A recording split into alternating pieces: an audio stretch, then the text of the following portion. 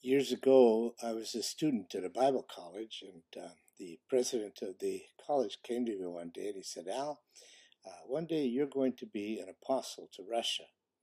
Now, this is years before I ever stepped into the Soviet Union and had no idea of what God had in store for me. But at the time, I laughed and I said, an apostle. And obviously, I didn't understand much of what that meant. But it shocked me, it surprised me, and I showed that surprise. Years later, I understand that a little more now, and I take that as a very prophetic word that president had for me. Now, what does it mean to be apostolic? Are we as YWAM apostolic? Are we, you and I, are we apostles? What does this mean? And I don't want to get too deep into the, the whole underpinnings of this, but other than to say that the word comes from apostolos, the Greek, and it means a person sent. And it was used more in the New Testament to designate function rather than status. And yeah, it took me a while to understand this, and I think uh, it's probably something that we're understanding more and more in YWAM. I had a young person come to me a while back. This was at a conference in Albania, a YWAM staff conference, and he was a young Russian leader, and he said, I have this confusion. He said, I have a real vision, a real burden for my own country and a calling for Russia. But at the same time, I have this burden for Africa and sometimes for other parts of the world. He said, how do I handle that? What do I do with that? And so I shared with him the original vision that Lauren had of the world map and how it came alive, and young people were covering the continents. And I said that when Lauren had this, he saw this as a calling personally for him. And one of the things, the outworkings of this, was that he was to go to these nations and put his foot there and call out the young people to go into the world. And yeah, if you look at that, that's been very much fulfilled today as young people have gone into every nation, from every nation. And YWAM's been amazingly used of God to do this. And I told this young man, I said that it was at that time that we were being called into missions, my wife and I, and a man came to us and he said, "Well, you don't want to follow this guy Loren Cunningham. He's not a real missionary. Look at him. He goes all over the place and in all these different nations, and he's never established a work anywhere in the world. And what kind of missionary is that?" Well, it's obviously a different kind of a missionary, and what he's done with his calling has been amazing, and it has spread missions everywhere around the world. And I think that Lauren was used as an apostle to raise up the apostolic or apostles, those that would be sent, and his whole message was go. The other one that gave us this message to go was Jesus. And do you know that Jesus was an apostle? Well, the very word that is used to say that Jesus was sent of the Father is the same word, sent, apostolo. And so Jesus was, yeah, the first apostle to be sent to this world, to another place, to another people, another culture, and to bring the message of the Father to us. And Jesus understood this job of the apostolic, this task that was put before him.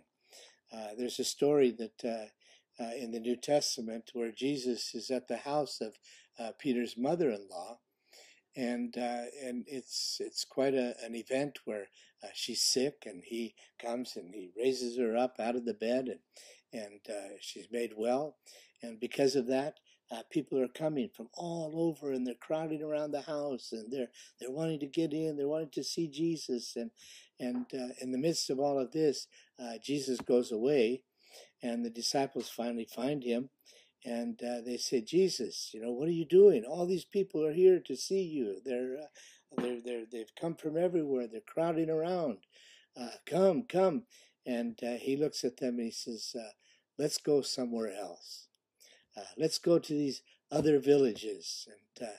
And you can imagine the disciples surprised. Jesus, what do you mean? Here's all these people. They're here. They're wanting the message. They're wanting to be touched by you.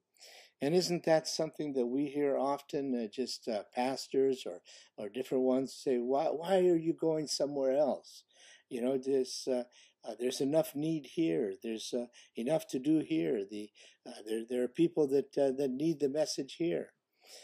But Jesus knew that the seed needed to be spread. The gospel needed to go out into all the world. And so he said, go to Jerusalem, go to Judea, go to Samaria, go to the ends of the earth. And the disciples, they didn't obey that necessarily in the beginning. They stayed in Jerusalem until they were finally shaken out. And Jesus said that you are the salt of the earth. You're the light. And of course, the salt, in order to be effective, has to be spread out. And so we as salt need to take the goodness of the gospel, the goodness of God, and spread it everywhere where it needs to go. The other aspect of salt is that it's a preservative. And when people discovered this aspect of salt, and they learned that they could rub it into fish, they could rub it into meat, that it would cause the meat not to spoil, because meat rots. Well, so do nations. And God looked down on the earth, and he said that this stench of the sin of Sodom came into his nostrils, and he could take it no more. And so he said, I need to go talk to my friend Abraham. And so they have this discussion about what to do, and God says he's going to destroy them, and Abraham says, no, wait, would you destroy them for what if there's 50 righteous there? And he says, no, I wouldn't destroy them for 50 righteous. And what about 40? What about 30? What about 10? And he says, no, I wouldn't destroy them if I could find 10 righteous. Well, the thought in my mind is, what if there was a YWAM outreach team in Sodom that came at that time to reach that city? Perhaps, just perhaps, God would have spared it for that. Do you see why it's important for us to go into all the world? Why that salt is needed everywhere? And this is the apostolic ministry that God's called us to be everywhere, to go where people haven't gone before. And this is part of our values, is to do new things in new ways, and to go to places where the gospel hasn't been preached. And this is the apostolic. And so, where is this young Russian today? I was just with them as they're sending them out from DTS that they were in, and they were on their way to outreach. And today he's in Africa. Just got a note from him, and so he's following that calling that God's given to him. He still has a calling for Russia, but here he is taking teams to Africa, and there are those teams right now from Russia in Egypt and Nepal and different places that because this young man has this apostolic vision and calling, for the world. And so this is the apostolic. And so I want to encourage you with this. And maybe I could just put this one more word to you. Something that's really encouraged me is a message that Floyd McClung, one of our YWAM leaders, gave to us some years ago.